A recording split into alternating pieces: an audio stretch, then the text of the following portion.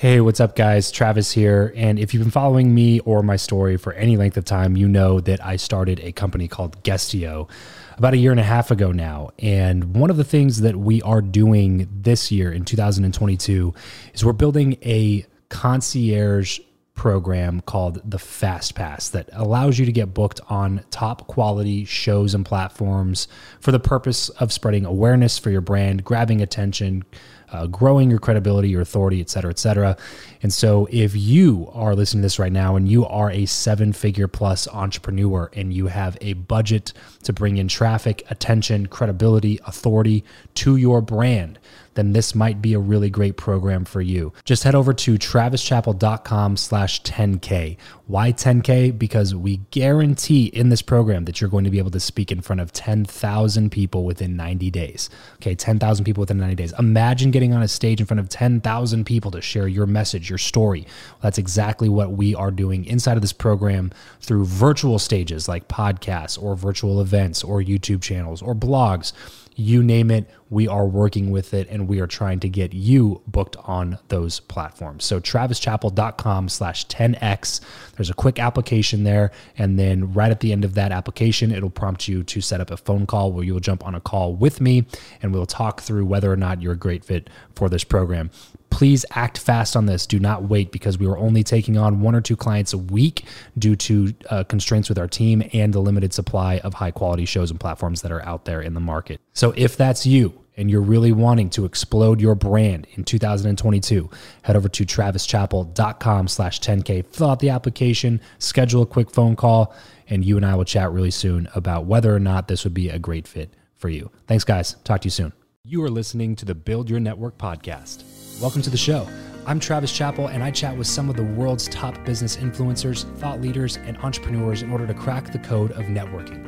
I believe that who you know is more important than what you know, and that your relationships ultimately determine the person that you become. So if you want to learn the new way of connecting, if you want to fill your network with quality people and skyrocket your results, then you're in the right place, because this is the Build Your Network podcast. Hey everybody, welcome back to another episode of Build Your Network. We're sitting here the day after Election Day, and on today's episode, we're talking about winning big in politics. First up, we have Tameka Montgomery, founder of the podcast Raising Entrepreneurs and CEO of Core Strategy Partners. Learn how she was appointed to lead the Small Business Administration Office of Entrepreneurial Development by President Obama himself in 2013.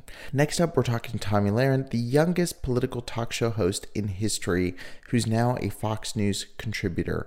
She's going to be discussing the importance of staying true to your beliefs, even when they're controversial. And last up is Phillip Stutts, founder and CEO of 2 startup marketing companies and author of Fire Them Now, The 7 Lies That Digital Marketers Sell. He's going to be sharing persuasion strategies and business lessons from working on high-level political campaigns.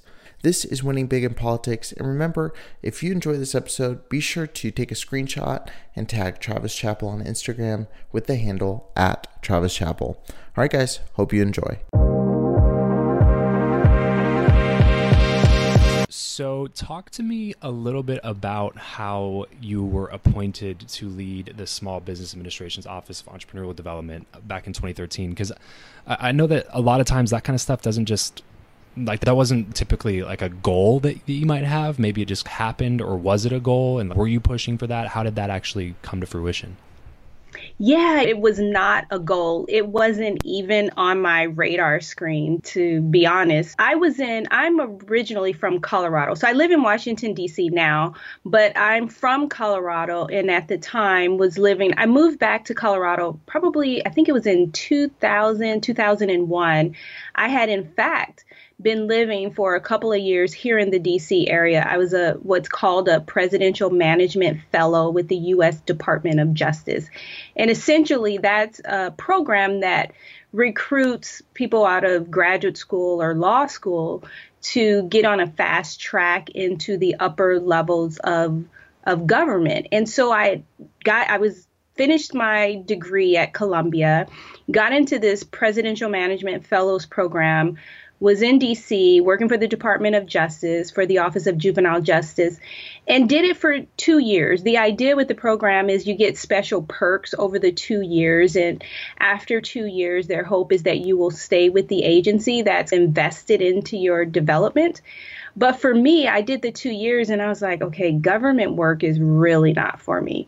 So I quit and I moved back to Colorado. And when I moved back to Colorado, I met a woman who had acquired a 37-acre property. And her plan was to redevelop that property because it had a number of buildings on it. And so she wanted to redevelop that property. And one of the buildings on the property is about 26,000 square feet. And she wanted that redeveloped into a business incubator. And so when I met her, she asked me if I could develop the business incubator. And so this was in January of 2001. And I said, sure, I can do that. And so that is what got me into Colorado and Denver's small business community, because I developed this business incubator as one of Denver's first inner city business incubators. And so what that included was we had to get the building done and refinished. I had to develop the programming, recruit the companies to come into the incubator. And as a result of kind of being in Denver's small business community, obviously built up my network and my relationships. And after about 3 years with that organization, had the opportunity. I left that organization and was hired to become the executive director of the Denver Metro Small Business Development Center, which was located at the Denver Metro Chamber of Commerce. And so I was doing that and enjoying my work, supporting Denver small businesses and developing programs and such. And I did that for about 7 years and loved the work that I was doing, but also felt like it was time for me to move on. It just so happened that year, there are about 900 small business development centers across the United States. It's a program that's partially funded by the U.S. Small Business Administration. Back in 2012, the SBDC that I ran was named #1 in the nation by the U.S. Small Business Administration.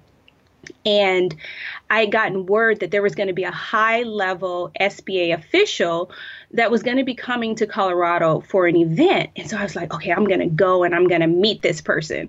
So this person came to Colorado, and actually there was an event in Colorado Springs, which is probably about maybe an hour away from Denver. So I drive up to Colorado Springs and I put together this bag of swag to give him. And so get there and I introduce myself to him and I say, hello, my name is Tameka Montgomery. I run the #1 SBDC in the nation. And so we just got to talking. And as we were talking, he said, have you ever thought about working for the government? And I said, well, you know what? I was a presidential management fellow years ago. And he said, oh, we love presidential management fellows. And I said, yeah, I don't know. I don't know if I'm cut out for working for the government. And he said, when you come to DC, because the SBA was going to have this big award ceremony for all of the winners of the different SBA awards during Small Business Week. Yeah. So he said, when you come to DC, let's meet and let's talk. So I was like, okay. So anyway, a few months later, so that was in March of 2012. And in May, I went to DC for the celebration and met with him again. And we just got to chatting. And he was telling me that there was going to be an opportunity opening up at the SBA at its headquarters that he thought I should really consider and pursue. So I was like, okay, we'll see. Anyway, go through the ceremonies, head back to Denver. And at that time, there was another position in Colorado that opened up as well. It was to be the executive director of the Leadership Foundation in Denver, Colorado. As well, that position that he mentioned opened up. And the position was it was a career federal employee position. And it was to be over the Small Business Development Center program for the nation. So as I mentioned, I was a local small business development center, of which there are about 900. So this position was the opportunity to basically run the national SBDC program. So that position opened up, hit the street.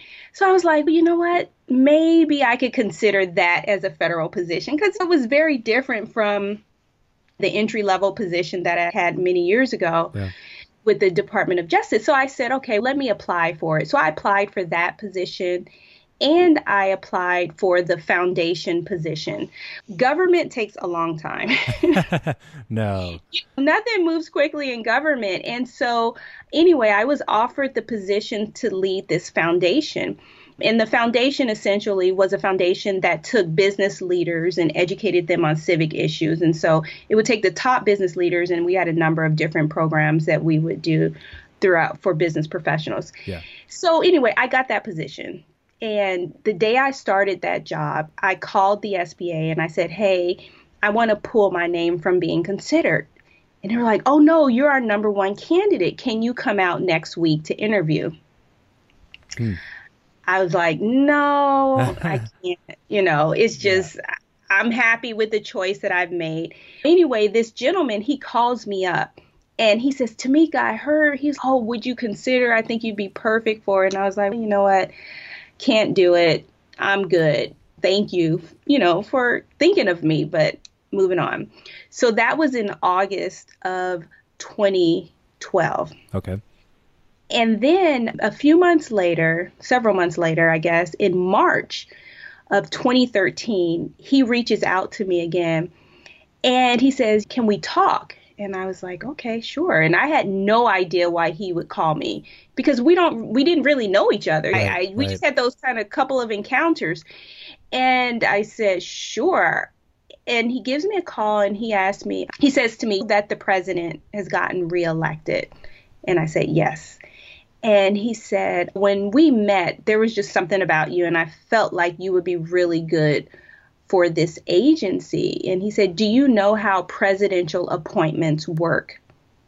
And I said, I know of them, but I don't really know how they work. Yeah. Because you have to understand, living and working in Colorado and Denver is very different from being in the DC metro area.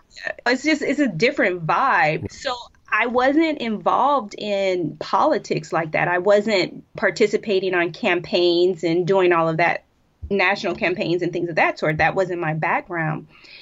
And so when he asked me that, I said, I know what they are, but I don't know how it works. And he said, essentially, a person that is in the administration reaches out to another person that they believe would be a good fit for the administration, and it can go from there. And he said, when we met, I just saw something and I felt like you'd be great for the administration. The president has been reelected. Are you interested in learning more? Are you interested in talking? And so I have to admit, Travis, I was a little hesitant. And the reason why is because I had just taken this role to run this foundation in the role for about 7 months.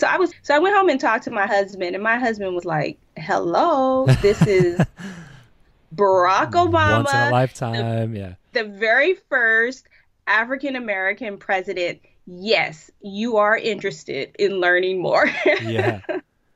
So I called him back and I said, I'm interested in finding out more. And so over the next couple of weeks, he and I just began to speak more. And he eventually revealed to me that the position that he was recruiting me for, or interested in recruiting me for, was his very position. So he was an appointee and had been with the administration. He had started in the first term and was ready to move on. And I was like, wow. So I flew out to DC and I met with the president's personnel office. I met with all of the political leadership at the U.S. Small Business Administration. And then I went back to DC and they said, okay, we'll get back to you.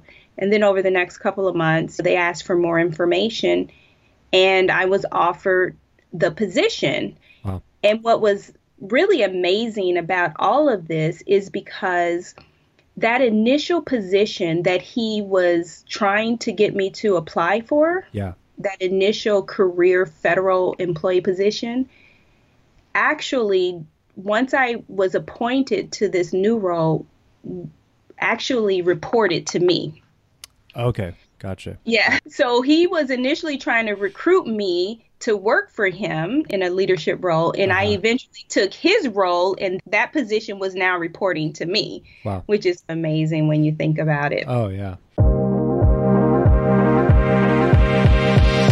So most people, when a video goes viral, it's very much it's a positive thing for everybody. Everybody's happy about it. A few friends of mine have put out viral stuff, and it's, oh yeah, like high five, you put out something viral, cool. And when you put out something viral, it comes with a package of a big like bottle of hate. So talk to me about the first time where you started like reading through some stuff and you're like, oh my goodness, these people are like actually hating me. How did that whole situation unfold? I think I had a little bit of a dose of it just all the way through, just being a conservative. I think that was a time, and when those came out, that was leading up to the 2016 election. This was 2015, so things were heating up, things were intense. Yeah, I was used to that environment. And those, when I went after Obama, I actually had a lot of support for that. It was very military focused, and so there wasn't as much hate in that commentary as, of course, now I get when I talk about other things. But going viral is something I never planned to do it. I didn't put it out there. Someone else took a segment of my show that I did every single night, 5 days a week, and they recorded it and put it out there. So I was stunned when it went viral because that wasn't something I was trying to do. But I knew when I did it that it was powerful, and I knew that it would get a reaction. I just didn't think it was going to be a viral reaction. But then after that, it was some people then, when they get the viral bug, then everything, they want to go viral in everything that they do. So I get that a lot from people. They say, oh, are you saying these things to purposely be controversial and polarizing and make people mad so you can get attention and go viral? The answer is no. If I were to be someone like that and I were to do that for the purpose of going viral, I would have had 15 minutes of fame and then I would have been done. Because when you start taking the passion out of it, you start taking the work out of it, and you start taking the authenticity out of it, that's when you're going to fail every single time. My intent in anything I do is not to go viral. It's just to be from the heart, to be passionate. I talk about things I'm passionate about. I don't need to create them. I don't need to engineer it. This is how I am. This is what I believe. I believe very strongly in a set of things. And when I talk about those things, they're probably going to go viral. And it's not because I'm saying things that are necessarily just because they're controversial. Yes, that's part of it. But it's also because you can feel the passion that I'm speaking with. And it's very easy to be a shock jock, and there's a lot of people that have tried to do it since. They want to go viral. They want to imitate this career that I've built. But you see it's hollow because they're doing it to make money. They're doing it to be famous. They're doing it to go viral. They're not doing it because they feel it deep within their bones.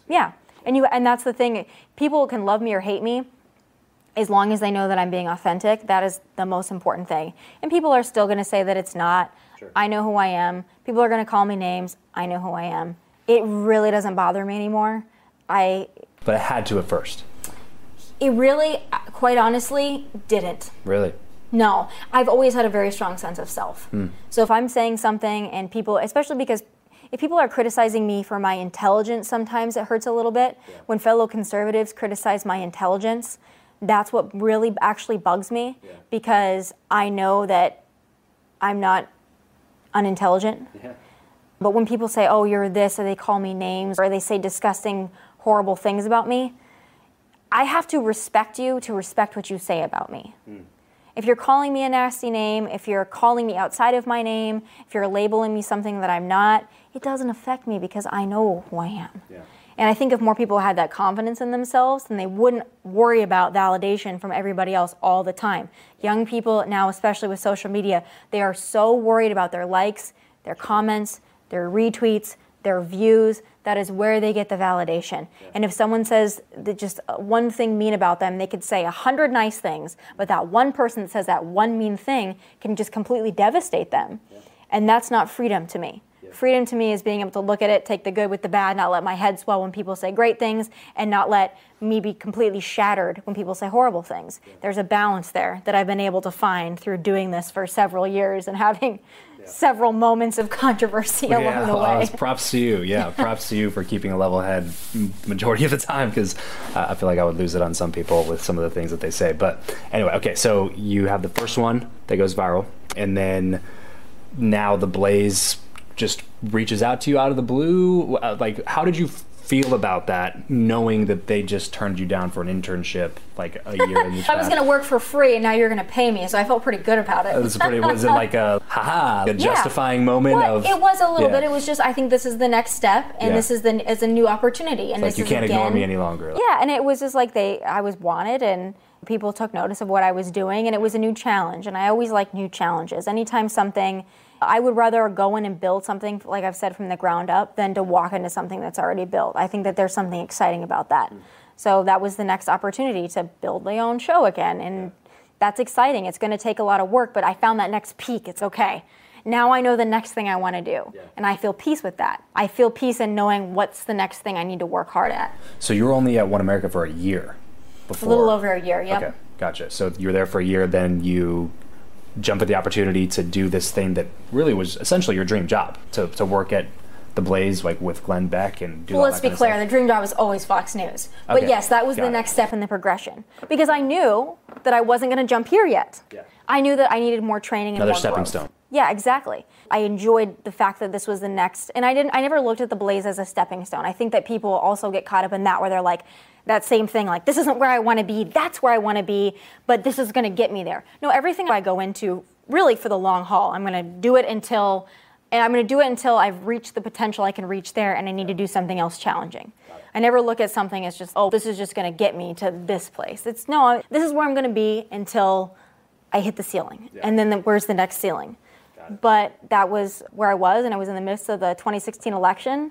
So it was really exciting for this industry, and I was really able to, again, chart a course that was interesting and new, and it was fun. It was one of the funnest times was during that election. Yeah, what are some of like the biggest lessons that you learned during that time? Has there ever been a time where you put something out and you're like, maybe I shouldn't have said it that way, or maybe I shouldn't have done it that way? The message still rings true, but maybe I should have gone about it a different way. Are there any big lessons or takeaways that you had from that time period?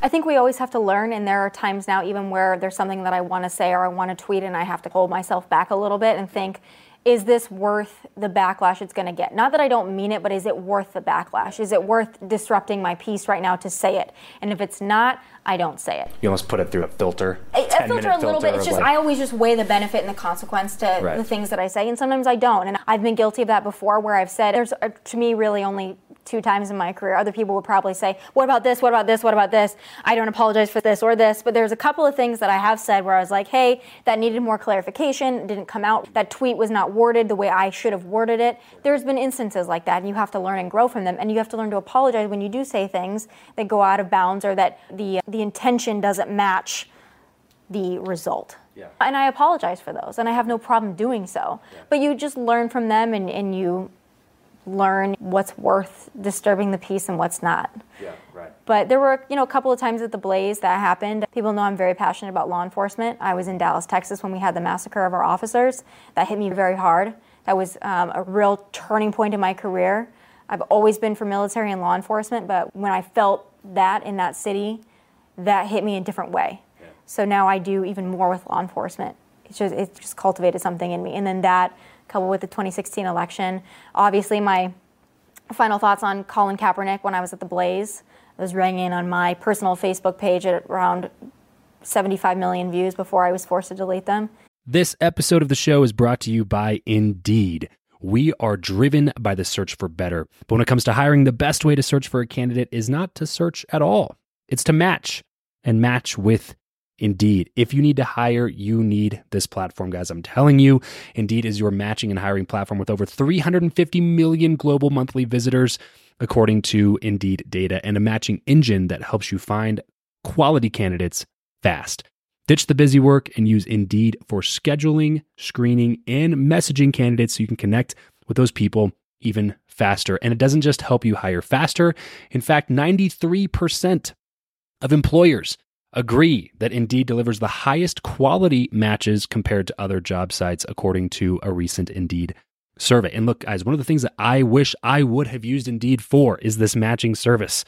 You can search and search and search and search and search all day long, but to actually be presented with quality candidates, like hiring a recruiter for you that's presenting people that has actually done the work to vet them and bring quality people in front of you, that work by itself is The fact that it's done by a software instead of like a team of high quality recruiters is pretty insane. So they leverage over 140 million qualifications and preferences every single day, which is why Indeed's matching engine is the best one that you can use. It's constantly learning from your own preferences. So the more you use it, the better it gets at doing the job for you. Join more than 3.5 million businesses worldwide that use Indeed to hire talent fast. And listeners of this show will get a $75 sponsored job credit to get your jobs more visibility over at Indeed.com/Travis. Just go to Indeed.com/Travis right now and support this show by saying you heard about Indeed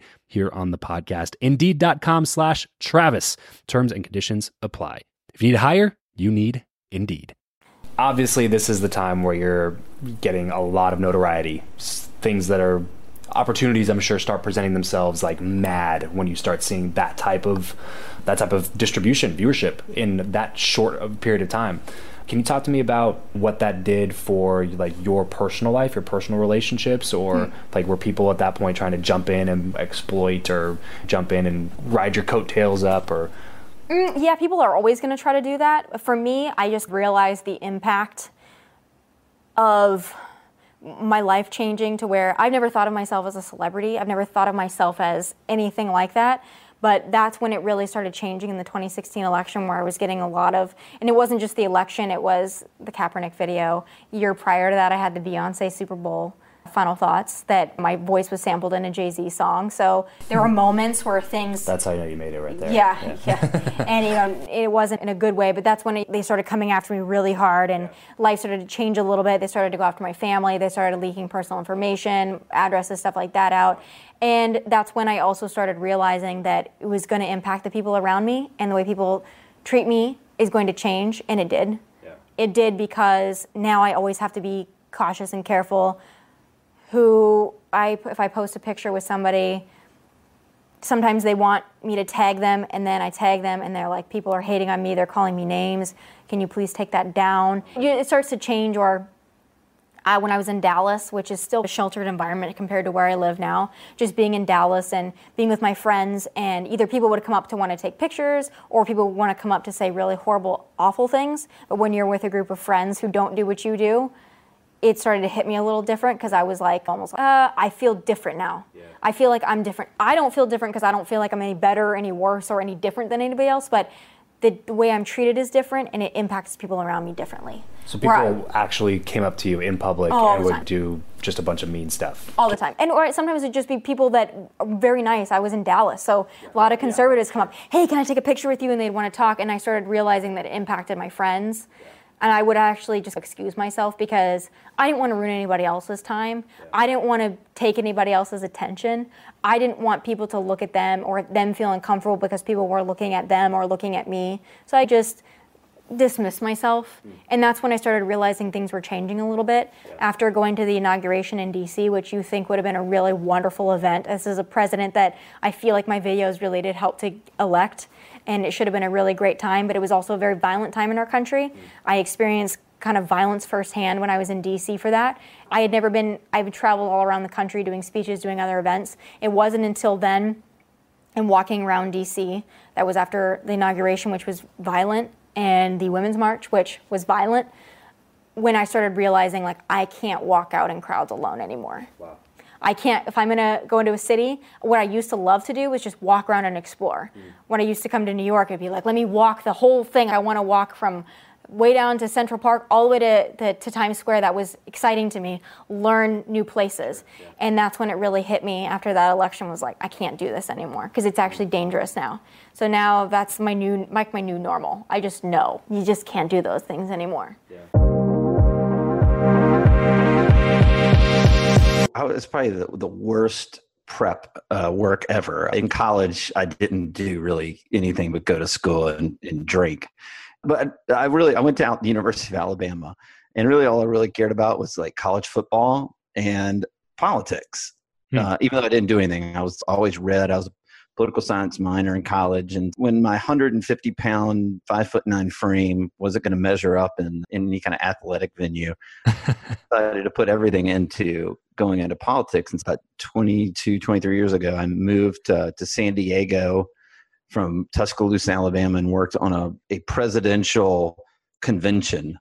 And just what I'd say is I got the bug. It's hard to describe when you work in politics. If you don't know work in politics, I'll give it like this. And this is going to be a little extreme, but literally this is what we talk about in politics all the time. It's like smoking crack. You have to get off the drug. And so you can't work on politics your whole life because it's 24/7. There are no days off. I went 3 years at one point with 20 total days off in 3 years. Wow. And the second the campaign ends, because you're fighting for things that are purpose-driven and things you believe in and people you believe in. And when the campaign gets done, you go, thank God Almighty, I am never going back to that. I am done with it. And about 2 weeks later, you go, I think I got to get back on one of those things again. And it's like going back to the pipe. And it is, that's the only way to describe it. And I did this for about 10 years before I started companies that helped political candidates run for office. Okay. And that's a background. I worked on and ran Senate races and governor races and congressional races and worked on 3 winning presidential campaigns, all doing political marketing. And then I did that for candidates for years and years. And then I had this crazy buddy of mine who's an entrepreneur, and he is a huge land developer out in Hawaii. And he said, I love politics. I wonder if what you guys do on the marketing side could help my business. And he had spent $50,000 on marketing to this land development that he was putting together, trying to sell houses in a neighborhood in Hawaii. Spent $50,000 and had 1 lead. What? And and so we came in and applied political principles to his marketing, and he gave us $7,500, and we ended up getting him 750 leads, and they were good leads as opposed to 1 bad lead. Right. And we just targeted his customer base like we targeted voters, and we did research on them, and we communicated in a way that they wanted to be communicated to, because we followed the data, and that's what we do with voters is we follow the data. And that I just went, my God, this is really something interesting. So then that led me to interview 100 people, 100 CEOs for my book.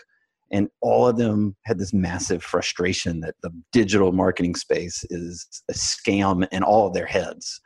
And so I decided, when I saw that, I said, we're doing something in politics that's a little bit different. And this is in alignment with your show, Travis, which is we are building personal relationships with voters and using our marketing to reinforce that relationship. And our candidates go out and knock on doors. They go walk in parades. They do town halls. They get to know the voters. They use their status as a point to build even a stronger relationship. And then we market to reinforce that. And when we applied that to businesses, we've had unbelievable growth. And so that's the genesis of everything. Wow. So how does that differ from what most marketers are doing? So you said that, hey, we have this little bit of a different approach, and we actually build relationships with the people who we're trying to target. You would think that would be really like the overarching theme of most marketing campaigns, but it sounds like that's definitely not how it is. So what would you say most people are doing, and why do you think that what you do works so much better than what others do? Yeah, there was a Yale study that came out recently. It said in politics, if you political marketing to voters that don't typically vote and undecided about a certain political race, it typically takes about 7 contacts in some marketing mechanism or platform or various platforms to get them to convince them to vote for your candidate. Tony Robbins has a great stat that in today's digital market space and the business side, it's 16 contacts. Well, it's much harder to get some contacts. That's crazy. Yeah, into different platforms. It's so much harder. If you really think about it, it's so much harder to get someone to vote for an unknown or an unsavory candidate for office than it is to get someone to buy a tube of toothpaste. So what is it? What do we do that's different? Yep. 98% of marketers right now out there are selling business owners that they need to run Facebook ads, SEO. We need to put some stuff up and all that stuff. And it's all tactical. It's what drives me insane. There's never a strategy behind what they do. And so what we do differently is we have a strategy. And so we have about a 3-4 step process that we work with clients.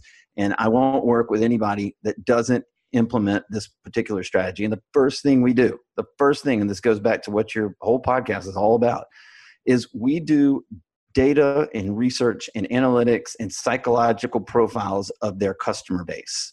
because we do this with voters before a candidate runs. When a candidate decides to run for office, I say, what are the 10 things you're really passionate about? And then I go research, and then I go run a poll in the district about those voters and what they care about. And I find the 3 things where they have the strongest alignment. And then I build the entire campaign around that, because that's what the voters want to talk about. That's what they care about. And my candidate, he also or she also believes in those issues. She just doesn't have a priority. So I find alignment. And that's what we do for businesses. We go out. We have a partnership with the largest data collection agency in the country. And we have put together a 50, 60-page psychological driver platform focused research report on their client base. And it'll tell them everything they need to know about what their candidates, what their clients, what their customers think, what they feel, what drives decisions. And then we build a plan to build connections, to build the relationship with the customer. Look, what drives me nuts is there are 10 million people right now, 10 billion basically, with their phones in front of their face right now. And you're trying to compete, your company is trying to compete in ad space with that. If the customer doesn't have a connection with you, you are throwing all your money away. When businesses come to us and they say, we just can't figure this thing out. We've run a bunch of Facebook ads and we got our SEO. And I go, good Lord, it's all tactical. You have no plan. You're not trying to build authentic relationships. You're not trying to connect with them in a genuine way that makes them loyal to you. And I get this in politics because everything we do is based on the 3 R's. It's reputation, that's status, that's how you build, your credibility. It's relationships, which is the fundamental key of your strategy. And then it's referral. And I've built my own companies on the 3 R's, and I've never run an ad from my marketing agency, ever. And we've built it from $100,000 less than 4 years ago to a $22 million business on the 3 R's. And so what we try to do is take that for companies and apply it to build authentic personal relationships so that they meet their customers for where they are, not for what the company wants to talk about. Does that make sense? Yeah, totally. So let me ask you this. Are the principles of marketing really just timeless, or do they transform along with a certain vehicle that you're using to get the information out there? It's a really good question. I think everybody wants human connection, and we're in a world right now that doesn't have that. And it's really an outlier strategy now. It used to not be, but it is now.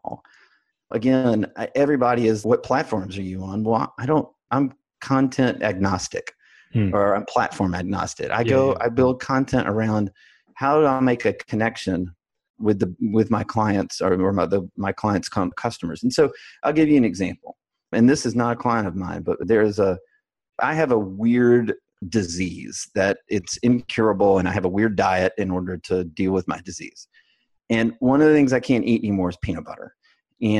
But I can eat pecan butter, which is strange. And you're like, there is such a thing? And yes, there is. and over the last year, I've ordered pecan butter off Amazon from a bunch of different companies. By the way, pecan butter is insanely good. It is insanely good. But anyway, so I ordered it a couple months ago from this company in Louisiana called Guidry's Organic Pecan Butter. And when the box came in with the pecan butter, there was a handwritten note. And the handwritten note said, we take such pride in our product, but I want you to know that my dad wanted to tell you that you should put this pecan butter on some vanilla ice cream and it'll light your world on fire. And I thought, how brilliant is this?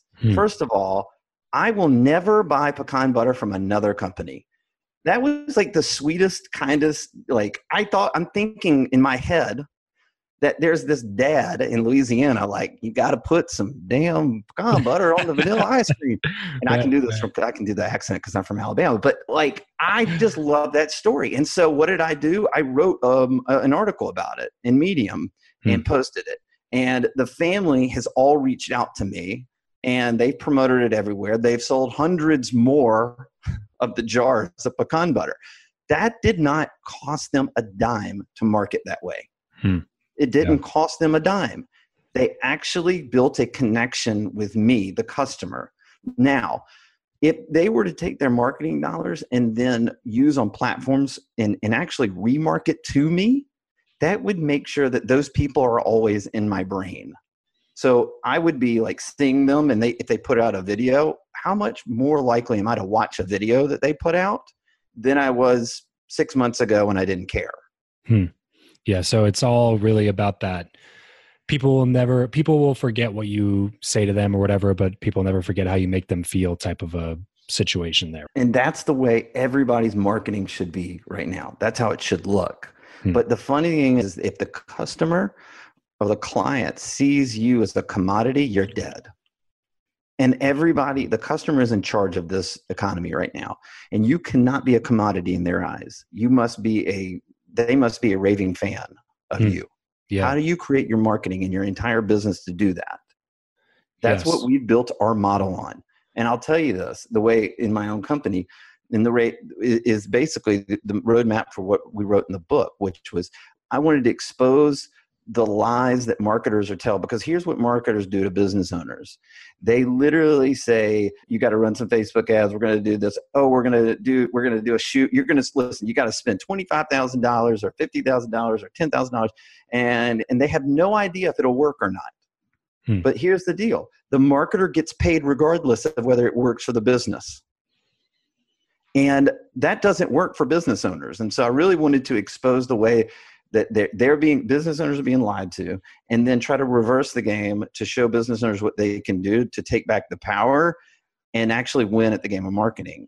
And by the way, that's a reflection of what we're talking about right now. I'm trying to authentically be honest with them, show them what to do, and build a relationship even though I may not know them, so that I am a more trusted person in their eyes. And I like that. I want to be a more trusted person. That's the whole point.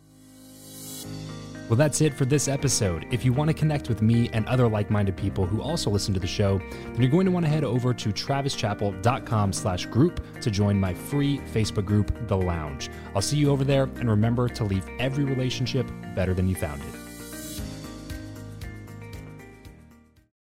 This is the story of the one. As a maintenance engineer, he hears things differently. To the untrained ear, everything on his shop floor might sound fine, but he can hear gears grinding or a belt slipping. So he steps in to fix the problem at hand before it gets out of hand. And he knows Grainger's got the right product he needs to get the job done, which is music to his ears. Call, click Grainger.com, or just stop by. Grainger, for the ones who get it done. When you need mealtime inspiration, it's worth shopping Kroger, where you'll find over 30,000 mouth-watering choices that excite your inner foodie. And no matter what tasty choice you make, you'll enjoy our everyday low prices, plus extra ways to save, like digital coupons worth over $600 each week. You can also save up to $1 off per gallon at the pump with fuel points. More savings and more inspiring flavors make shopping Kroger worth it every time. Kroger, fresh for everyone. Fuel restrictions apply.